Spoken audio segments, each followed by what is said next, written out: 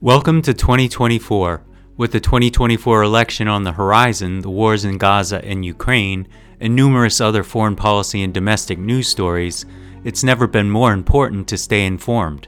The DSR network has you covered, with experts across all of these stories, to bring you the analysis and commentary of the stories that matter. Later this month, the DSR network will introduce the TNR Daily, featuring Greg Sargent, formerly of the Washington Post and a close friend of the show. Don't miss a moment of our coverage. Become a member of the DSR network today. Members receive exclusive bonus content, the opportunity to attend DSR live events, a members-only Slack community, an ad-free listening experience, and more. For the month of January, receive 50% off your first year of membership. Visit thedsrnetwork.com/buy and enter code DSR2024 at checkout. That's thedsrnetwork.com/buy and code DSR2024. Thank you for your support.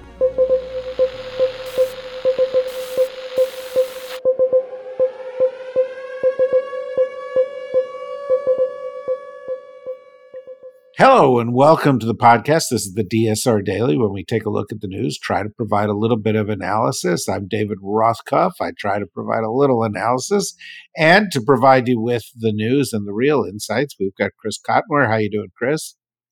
I'm doing well, thank you. Excellent. And Riley Fessler. How you doing, Riley?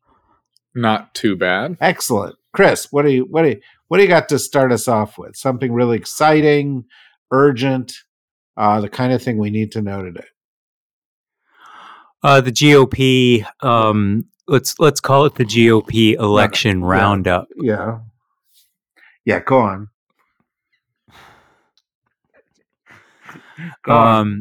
So let's start with Trump. Trump, playing coy, said, "I know who my vice president is going to be."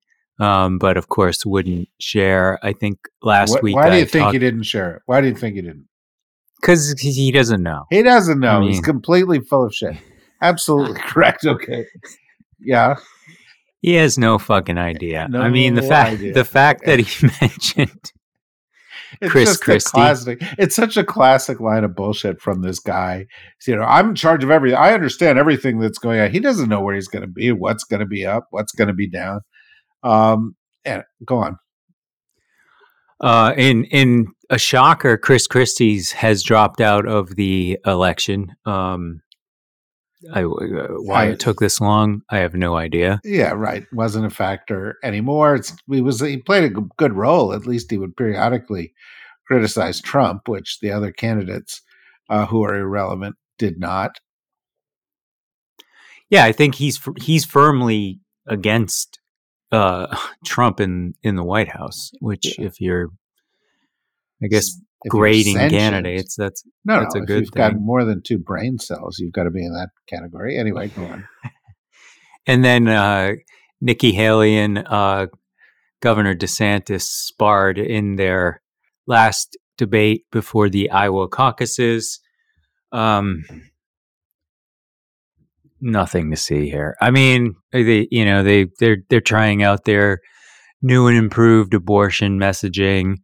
They're continuing to suggest that Trump is the wrong candidate. And oh, by the way, in a fun-filled move, Chris Christie's hot mic picked up the fact that he does not believe Nikki Haley has a shot. I think the quote was, "She's going to get smoked," and Nikki Haley's looking for Chris Christie's endorsement. You can't make this stuff up. No, I know. But don't you love these guys? Like he wants to talk like Tony Soprano. There's this, he's like trying. Oh yeah, she's gonna get smoked. Yeah. I mean, what is that? I mean, he's from New Jersey. What do you expect? Yeah, well, I'm from New Jersey. I don't say that stuff. Riley, what do you got? Well, bad news for Trump, but he kind of brought it on himself at his New York fraud trial. He was going to give a closing argument and is being prevented from doing so, but it's because he refused and his team refused to agree to stipulations set by the judge that he has to stay on topic, solely case-related topics, and prevent him from engaging in irrelevant matters or public attacks. So, unsurprisingly, him and his team realized he's not going to be able to do that because the guy can't keep it together for more than a sentence or two. So it's not that surprising. I think it's hilarious they can't even meet such a basic bar. It's not hilarious Trump, in the sense that he never thought he was going to really do this closing remark. He didn't prepare to do it. He wanted to make some bravura thing like he regularly does. Oh, I'm going to go show up and say something. But the judge set certain guidelines because he has no right to speak in the closing remarks. He's not an attorney. He's not representing himself. And so the judge said, well, look, don't, violate your gag order and stick to the topic. And he went 3 times to Trump's team and he said, these are the rules. Can you accept them? And 3 times they failed to respond. The judge was rewarded for his diligence on this point by having a bomb threat at his house this morning. This is part of a pattern of swatting and bomb threats and other kinds of threats levied at people who are presiding over the cases against Trump. Not Judge Eileen Cannon in Florida, by the way, but the other people. This is a pretty serious thing to do and cause the local police departments to come and, go to his house and so forth. But this is one more warning sign that this could be a very violent, disruptive political year here in the United States.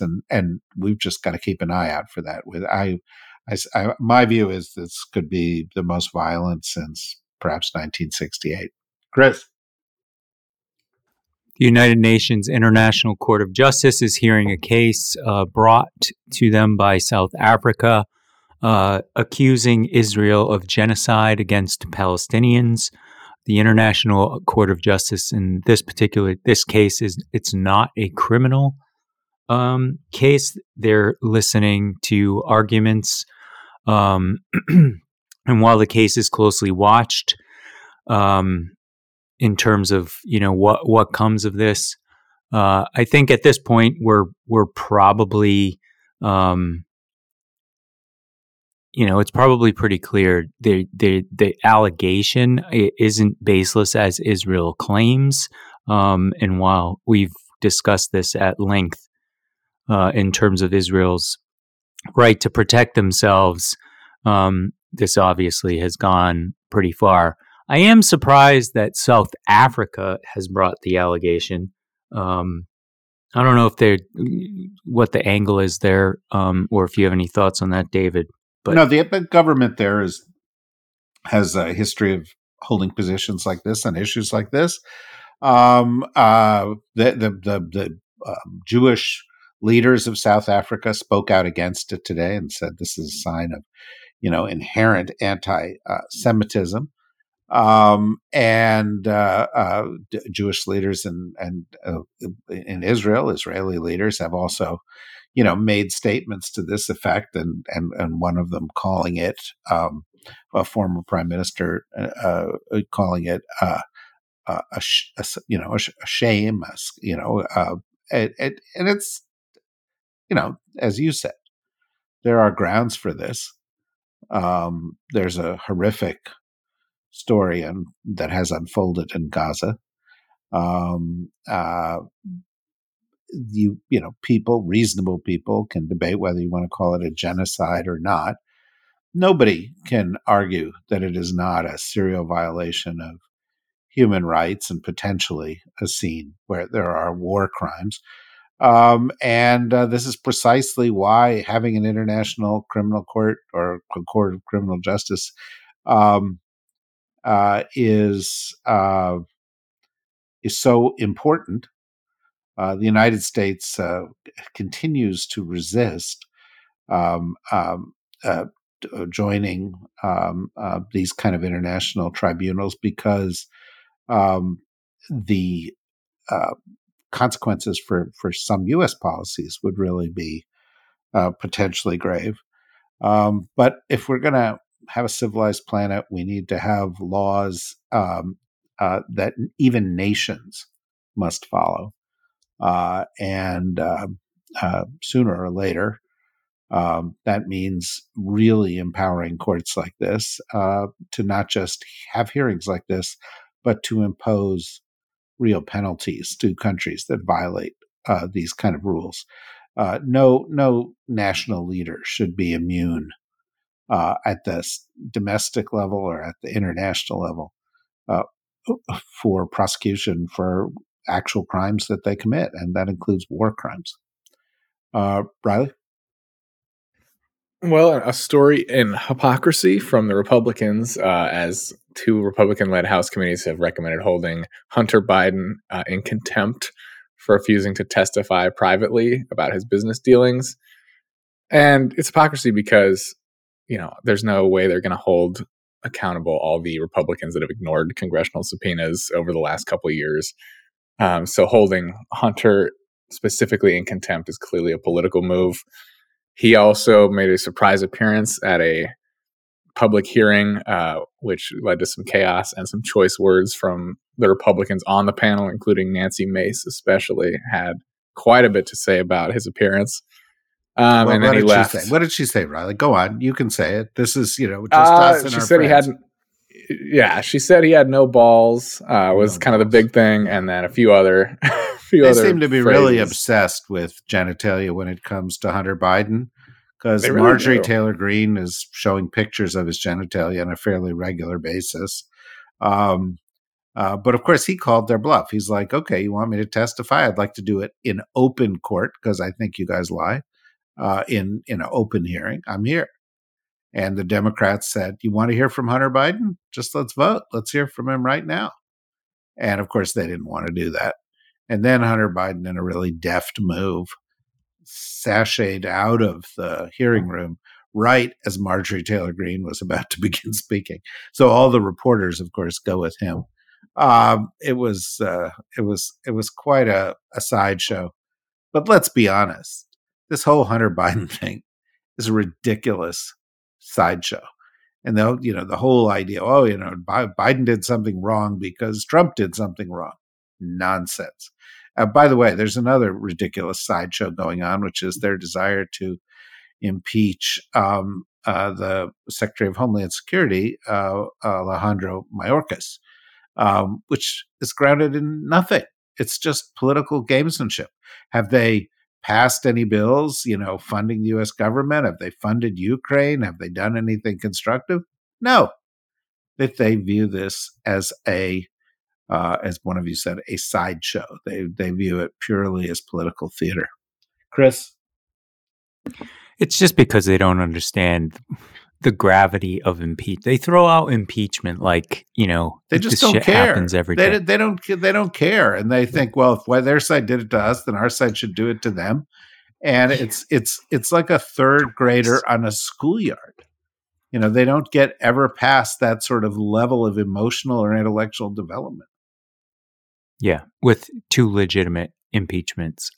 Ukrainian President Vladimir Zelensky, in a visit to Estonia, said that he is not open to a ceasefire with Russia because he feels that will allow Russia to replenish their weapons, which, fairly enough, the Ukrainians are in need of.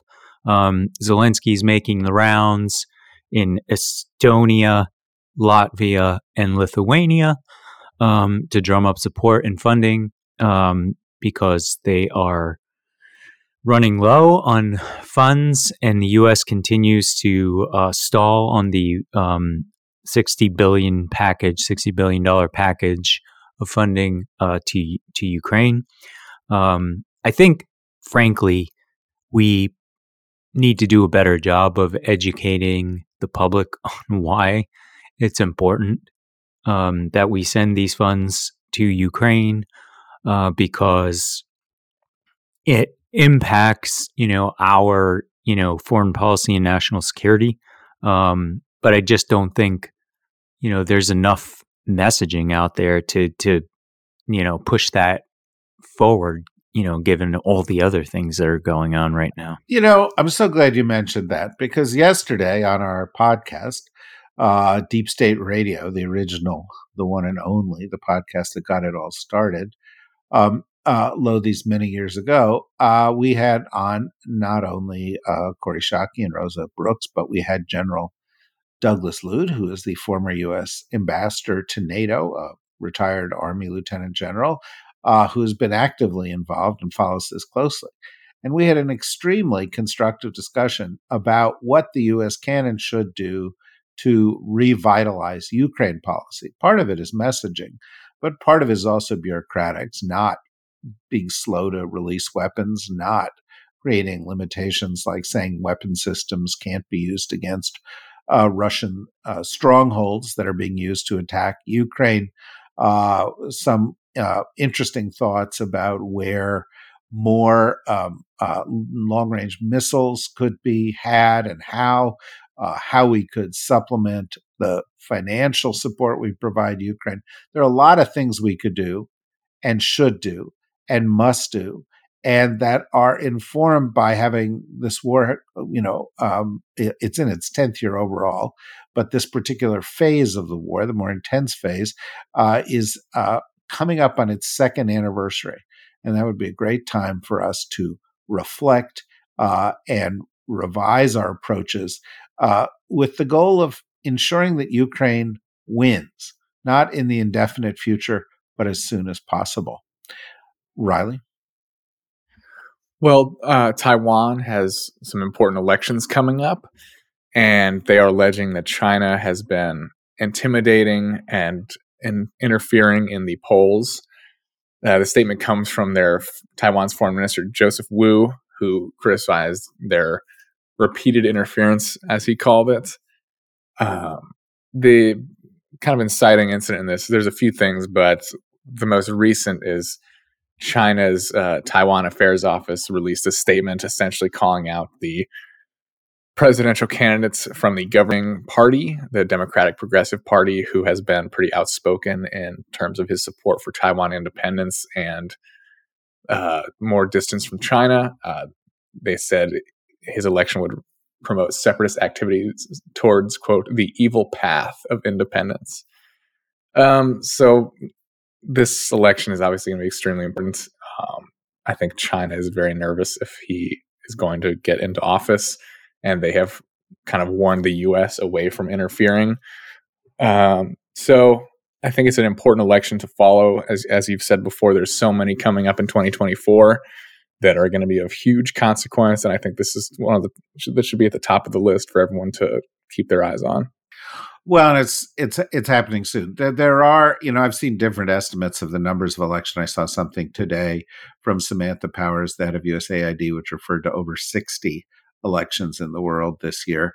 I've heard numbers as low as 50, as high as 73. I guess there are different ways that people are counting, but these elections matter a lot. This is the debate that always occurs in and around Taiwanese elections. There are factions within Taiwan that want to push for independence. There are factions within Taiwan that want to push for reunification, hard as that may be for a lot of Americans to believe.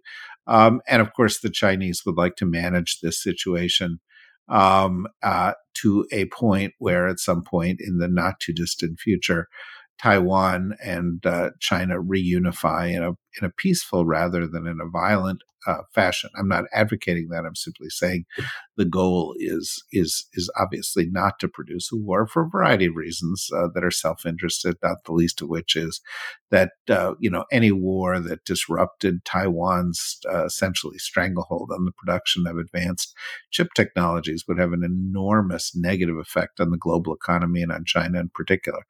So, this is something to watch closely. Do I think that it will trigger a conflict in the near term? I do not. I think that nobody wants a conflict in the near term in Taiwan, in China, or in the United States. So we'll watch it closely, and we will report on it as we do on everything every day here on the DSR Daily. Thank you, Riley. Thank you, Chris. Thank you, everybody, for joining us. Join us again later for our regularly scheduled in-depth podcast. We've got one essentially every day this week and on into the future. And we look forward to you joining us then. Until then, bye-bye.